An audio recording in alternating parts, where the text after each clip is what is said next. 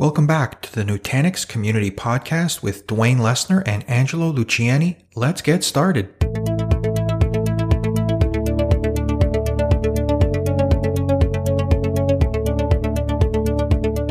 This week on the podcast, Dwayne speaks with Mark Lavie, Principal DevOps Advocate, about the Nutanix Hybrid Cloud Engineer Nanodegree program from Udacity. This program offers an awesome opportunity to uplevel your skills and learn how to design, deploy, and maintain a hybrid cloud infrastructure. You can find more details to the program in the show notes. So with that, let's join the conversation. Hello, today we have Mark Lavie joining us to talk about a new Nutanix course provided by Udacity. Mark, thanks for joining. Thank you for having me. So having done one Udacity course myself, I know that it's a lot of work, but the Udacity people are true professionals. And I know that it's not really the first time. I hear like we've had a course for a while, but now we've added more to the degree. Is that a correct statement? Not exactly. What we did is the degree course title is the Hybrid Cloud Engineer Nanodegree. And the goal of it was to help people take them from the journey of private cloud infrastructure, or HCI, presented by Nutanix, to private cloud automation, where we use COM, to public cloud onboarding, and we give you just enough learnings about AWS public cloud, and then bring that all together as a provider under COM so that you can drive a hybrid web tier of an application, a demonstration sample application, very typical architecture for almost everything, all the way up to Facebook, all the way down to Amazon, such that you could also do hybrid cloud management, hybrid cloud fiscal management with Beam. And so we take people all the way from soup to nuts on how do you become a hybrid cloud engineer and a practitioner, as well as a designer, and all the kind of strategic and tactical decisions that are involved in doing so. And we spoil people rotten by helping them build those skill sets, exercise those skill sets, and then figure out the trade-offs for all of the ways that you can do these things in the public cloud, in the private cloud, and ultimately together in the hybrid cloud. Are there any prerequisites to getting started? Do you just need a base level? I got my A+ certified. Now I'm going to be a Nutanix, engineer. How can I get started with the first course? Literally, we want people that have either experienced some public cloud or some, VM virtualization platforms. So if you have a lot of vSphere or ESX experience, or if you've played in GCP or Azure or AWS, and you've been able to spin up VMs either in that public or that private cloud provider, then you've got all the basic experience for being a private cloud and then ultimately a hybrid cloud administrator. The other thing we ask is for basic command line interface experience. So being familiar with PowerShell or Bash, for example, and being at least able to kind of look at that scripting language and manipulate the scripting languages, but really only in the basic way. We take you through all of the other very basic things. If you've never touched Linux before, or if you've never touched AWS, or if you've never touched Nutanix before, we're going to take you from wherever you have been into this environment and then build you up to a hybrid cloud engineer. In an ever-changing job market, and obviously COVID is running rampant, and I'm even probably pretty sick to talk of it, to be honest, at this point, but your job may be changing. That can be a positive as well. Do we have, is this a course for someone looking to just get into a new area that they could maybe use this as a stepping stone? Absolutely. All of the public cloud providers, and I dare say all the private cloud providers, all agree that hybrid cloud is the destination, and they are all working to enable that. However, most of them, each of these different vendors typically does this in a proprietary fashion. My hybrid on either side of the public or private cloud divide. And this is where Nutanix, and hopefully what we convey in the Hybrid Cloud Engineer Nanodegree, is that agnosticism, or even being able to go multi-private cloud as well as multi-public cloud, really being almost infrastructure agnostic is the key deciding factor of a good hybrid cloud engineer. Not that you won't pick a proprietary answer. It might be the right way to get started, might be the right way to scope your first 6 months of a project. Absolutely the right thing to do. But if you can't take the long-term view, and this is why it is essential to everybody's career, anywhere in IT, anywhere in operations, and I dare say anywhere in development and test as well, because not only you have to build the software, you have to deliver the software. It is really a key skill to be able to understand the hybrid cloud and deliver the hybrid cloud as an engineer, no matter where you come from, anywhere on this divide, or wherever your skill set is. This is where everybody, including all the industry leaders, are pointing towards. I think even if you're just, so I'm doing GCP, I'm only doing GCP, but I think it just goes back to, back years ago when people are like, I'm going to be on NetApp. I'm going to be on Isilon.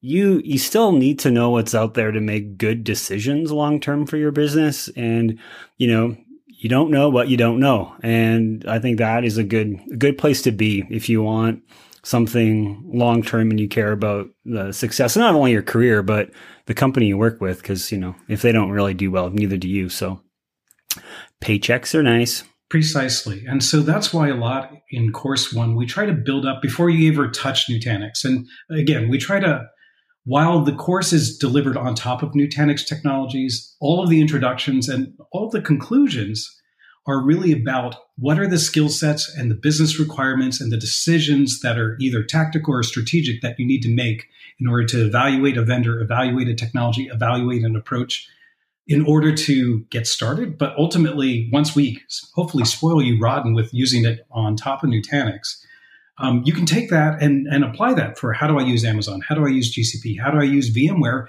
in a more agnostic manner such that I am hybrid cloud prepared? So these skill sets are really complementary to where everybody is, but ultimately where they want to go. And they feed back onto where you currently are, even if you're not ready to go hybrid cloud today. It's just, this is the lingua franca that everybody wants to have the skill sets in, will get hired for, and increasingly needs to help every business on this earth compete in. So course one, we're going to get a pretty good base of private cloud infrastructure, kind of manage it, secure it, backup, networking, like the whole 9 yards, data protection.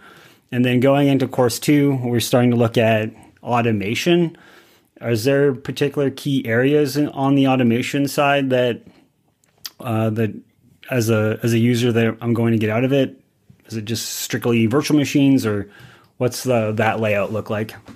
Sure. So we try to talk about the progression in the IT industry as well as in the public cloud industry. That progression starts with infrastructure as a service. How do I get my VMs? How do I get another database? And that's where almost everybody is in trying to establish their private cloud today. And that's what the public cloud has been delivering in spades for a decade plus now. So IaaS is where everybody pretty much starts in their automation journey.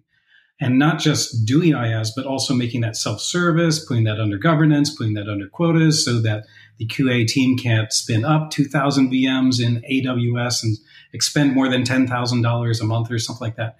Giving self-service IaaS, even in the public cloud, is a problem these days. So we start there with automation and governance, because you can't have governance and self-service and automation together without bringing all those things together. So IaaS is where we start, but that is really not where the industry is or what the expectations of the business are anymore. It's the next step after that is PaaS, or platform as a service, where it's don't give me just a VM and then I, the app owner, or I have to, IT and operations has to hand off, and then the app owners come in and then they make this from the operating system on up, a database, or from a container runtime. This will be an Apache runtime or JBoss. It's that PaaS-like experiences where we finally start to deliver turnkey applications. This is a website, which might be 3 or 4 VMs and 1 or 2 containers. In this nano degree, we focus exclusively on VMs because adding in containers would have increased the scope greatly, too greatly, in fact. But everything that we learn with COM automation is abstractly very easily leveraged into containers, Kubernetes pods, and specifically, because that's a built-in capability of the product. The final step is once we've gone through this pass where we're standing up and orchestrating a few things together to deliver an application, and then we change the conversation from not just IaaS lifecycle, turning up the VMs and turning down the VMs and returning the IPs and returning the storage, we turn that to application lifecycle. So it's also turning up and down the entire resources and what's the right order of operations to back up a database and restore a database, right? Do I need to turn off the load balancer, turn off the web servers and so on before I do those things? And what is the right way to do an application-wide snapshot of an application for a database, right? How do I freeze the state of everything? So that happens in the past context. And then we land at the final arena, which is the SaaS context, software as a service, where it's continuous operations. So it's not just the database backups, but it's also how do I add another user into all of these systems and into LDAP? How do I add them into Active Directory and make sure that they show up in the WordPress site as well, right? How do we tie the full life cycle of birth to death of an application instance with everything that people ask IT for after a ticket is closed, right? You gave me my HR system. How do I finally get users into it? How do I get more applications into it? How do I make all of that push button? And so that's where that's all in, right? Even though you might be completely hosting this on Nutanix in a private cloud, you can give a SaaS-like experience. And ultimately, that SaaS experience doesn't matter whether it's private cloud, public cloud, or a hybrid cloud. It's just that you deliver this SaaS experience. So we constantly build the students up to be hybrid and SaaS-oriented in their design principles. And that's all in course 2. Course 2 and 3, to be fair, right? Because we have to. And I'm like, wow, that's a lot of work. The one thing that's kind of, as you're talking about, it seems very general, like in the sense that you're using common constructs, which makes me think, which is a positive thing because those things can transfer anywhere. What is your take on, it's not really probably related to the course, but I find interesting between Azure Functions versus Lambda versus something that is, could be moved more generally available. If we're talking about moving in hybrid clouds, like how do we orchestrate or build apps that don't get us locked into one piece of the pie? So yeah, that's under the umbrella of serverless and functions as a service. And so, Lambda and Azure Functions are vestiges, but unfortunately, they're proprietary vestiges or examples of how to implement serverless type facilities. So because in this course, we didn't broach past VMs to get into the container world of containers and Kubernetes, that's when we would have then started to talk about, all right, now how do we put a layer on top of Kubernetes? There's OpenFaaS or functions as a service as a way to kind of get to see what the black box is and what is the operating environment behind functions, which is almost anathema to what you really want to do. If you're finally going fully PaaS and SaaS-like with serverless, you don't care what the VM is. You don't care whether it's on Nutanix or something else in theory. But in reality, when you use a Lambda or an Open Functions or OpenFaaS, even on top of Nutanix, you do care about what's the execution, the SLAs, and the uptime, and basically the customer satisfaction of using those functions. And if it's completely black box and outsourced to a public cloud provider, you're at the limits of their support and their SLAs. And quite frankly, you have no idea what's going on in the black box other than you can say, look, it runs but doesn't run well, or it's not meeting my SLAs. How do we improve it? And my customers are yelling at me. So we really take the position that serverless is absolutely cutting edge and can be incorporated into any solution. However, it could be looked at in back to a hybrid cloud engineer viewpoint of things as yet one way to deploy parts of an application. And I want to load balance between maybe containers on-prem and Lambda, right? Why should there be a difference between these two things if they have the same APIs and functionality behind them? This is just a packaging and delivery exercise such that I can load balance between the two. And so Amazon can go away. Lambda could give me not a suboptimal SLA, and I can still scale people more towards where I have full control of the entire stack. Whether that's, on Nutanix clusters on Amazon, that could be fine too, right? That could be just yet another endpoint. So we look at it as I guess it goes to really the way to insulate yourself, but still control and still give yourself full options of the total spectrum of the market of delivery. building a blueprint and then changing what you need to service your needs, I guess, is kind of the general context there. Absolutely. Being somewhat. In fact, that is what we do in course 3. We help you kind of automate a 3-tier web application all on Nutanix, a load balancer, a web tier, and then a database. All that's done in course 2 on the private cloud, so it's on AHV. But in course 3, we rehost the database onto Amazon, and we create Amazon public security groups that allow bridging back to AHV cluster. And then we copy and clone the web tier, and we rehost it not on AHV, but we rehost it on AWS, such that the load balancer will now drive connections to AHV on-prem and AWS off-prem web tiers. And both of those web tiers reach back to Amazon hosting the database. So that way we have this kind of diamond pattern where we can scale the web tiers independently of different infrastructure providers. And now the web tier at least is completely hybrid. And so if that's a web tier of containers, a web tier of serverless functions, it doesn't matter. Now, the course has been running for a bit now. Do you want to share any stories of people that have taken it as an example?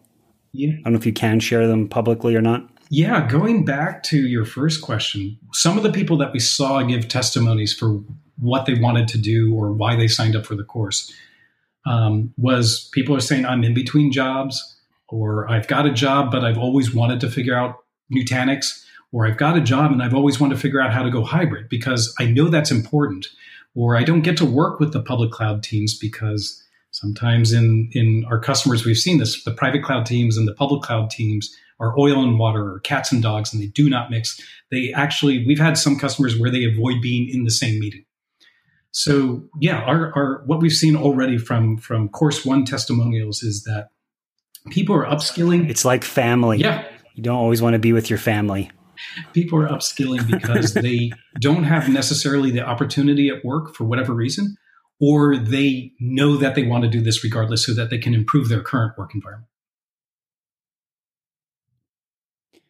So I imagine this kind of takes a while for you to complete the course as far as lengthwise. Is there a certain time commitment that you would suggest if I'm looking at this course, I should probably commit so many hours a week to get it done? Yeah, and I would be curious, Dwayne, if you could also contrast what you kind of, in your nano degree, kind of expected for the implementation. So long story short, and this will also answer a little bit, is there a cost to the course? Students can enroll in a nano degree and they can take their time at doing it. And the cost projection, or actually the time investment projection, is really up to the student. So what we outlined in the course is that we figured that between taking the course, the classroom time, and doing the projects to demonstrate your mastery in each course, that should add up between 60 and 80 roughly hours of student time.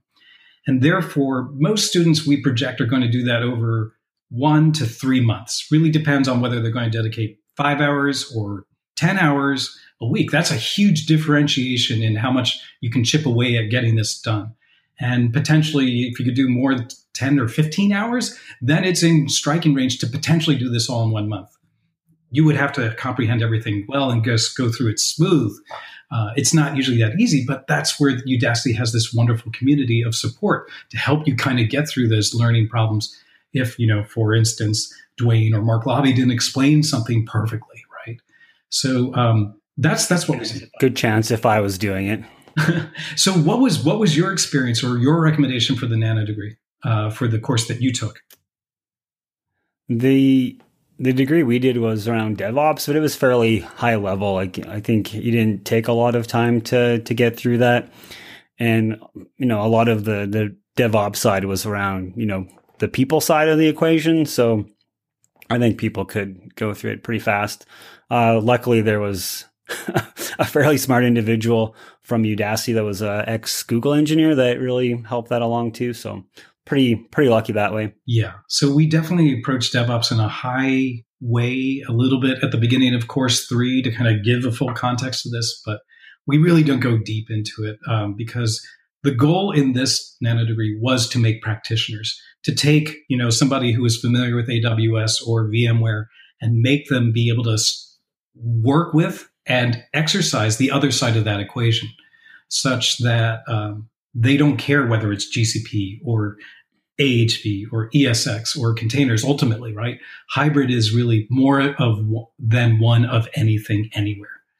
And so, abstractly, there's that information, but we had to make practitioners. And so that helped us focus all of the work, right? We could have spent a whole course just on DevOps, but we really focused on introducing DevOps, the values of it, and how to look at every situation from a hybrid cloud engineer. And then we apply it as much as possible. And so that was the relentless focus we had into making this a 60 to 80 hour course with very little abstraction, because everything gets applied. That was another thing Udacity really helped us hone in on, because we have the at Nutanix training, we have the Enterprise Cloud Administrator course. And so course 1 is really only 40% of that. We really kind of concentrated that down to what was a little bit more actionable and more needed. We threw away some of the heavy networking, and a few people are just like, wow, how do I do kind of layer 2 bridging of clusters and stuff like that? And that's not in the hybrid cloud engineer course, because that's not necessarily what a hybrid cloud engineer is going to be involved in day to day. It may be a business requirement for one thing, but a hybrid cloud engineer is going to be, how do I map all of these business requirements onto all of these infrastructure providers to deliver the business in a SaaS-like function? And layer 2 functionality may be a business requirement, certainly, but a hybrid cloud engineer, that's going to be 10% of their work. 90% of the rest of it is, let's get the applications and the life cycle and the operations of the business mapped to get a SaaS experience out of this. So it sounds great. I want to take it, but how much does it cost, Mark? So with Udacity, I believe it's a monthly fixed cost, and they constantly do have promotions that reduce that from maybe down to 50%. But it is a few $100s a month, fixed rate, and it's all you can eat at that point for the nanodegree time that you want to spend. And there is certainly costs involved on Udacity and Nutanix's side, because we are providing ephemeral live clusters. And let me give you a little more details there. We give you frame desktop access directly into a pre-configured Nutanix cluster with Prism Central and Calm up and ready and running, so that these are hands-on labs with the real product. And so there's a non-trivial cost behind running all that infrastructure to provide these facilities live for a student. And there's a cost for us too. Yeah, you get what you pay for usually anyway, but that's great knowing that you are getting hands-on instead of, just going through textbook and video. So that's a big deal. It really sounds great. So I would encourage people to go over to Udacity and check out the Hybrid Engineer nanodegree. Sounds really great. Any parting words, Mark? No, not too much. I mean, we really tried, as I said, and Udacity was an incredible partner in this. We really tried to make this a course that is so focused on delivering practitioners, people who have delivered the hybrid cloud, because that's what everybody aspires to, but very few people on the face of this earth have actually delivered it or done it. And we are minting right now. I can tell you we have over 500 students going through the course. There's another 500 people probably at the end of this month who are hybrid cloud engineers that are hireable now for these skill sets. And that is really why we invested in doing this with Udacity. And it's to make practitioners. End of story. Thanks, Mark, for sharing the details. Thank you so much. Thanks for joining me today. Be sure to check out all the great content on the Nutanix community at next.nutanix.com. There you'll find our community blog, updates on Nutanix user groups, and of course, Nutanix certification and education information. So with that, from your friends here at Nutanix, have a great week.